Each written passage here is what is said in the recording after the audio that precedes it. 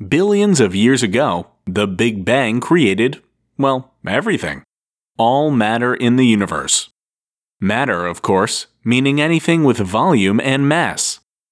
Scientists know that matter originated from the Big Bang, but they believe its opposite, antimatter, was also created.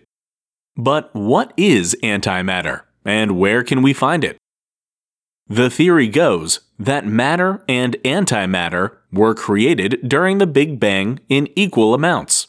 Matter being anything composed of particles with volume and mass, and antimatter composed of antiparticles, which also have the same mass as their material counterparts, but opposite electrical charges.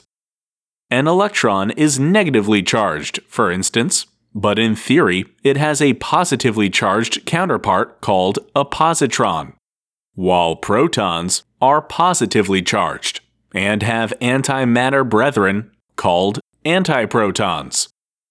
Scientists have been able to detect incredibly tiny amounts of antiparticles within cosmic radiation, and in experiments with the Large Hadron Collider. So, where's all the rest of the antimatter? Well, it's just not there. Scientists are still baffled by the imbalance between matter and antimatter in the universe. And while theories abound, no one knows for sure why the universe doesn't seem to be working the way it should.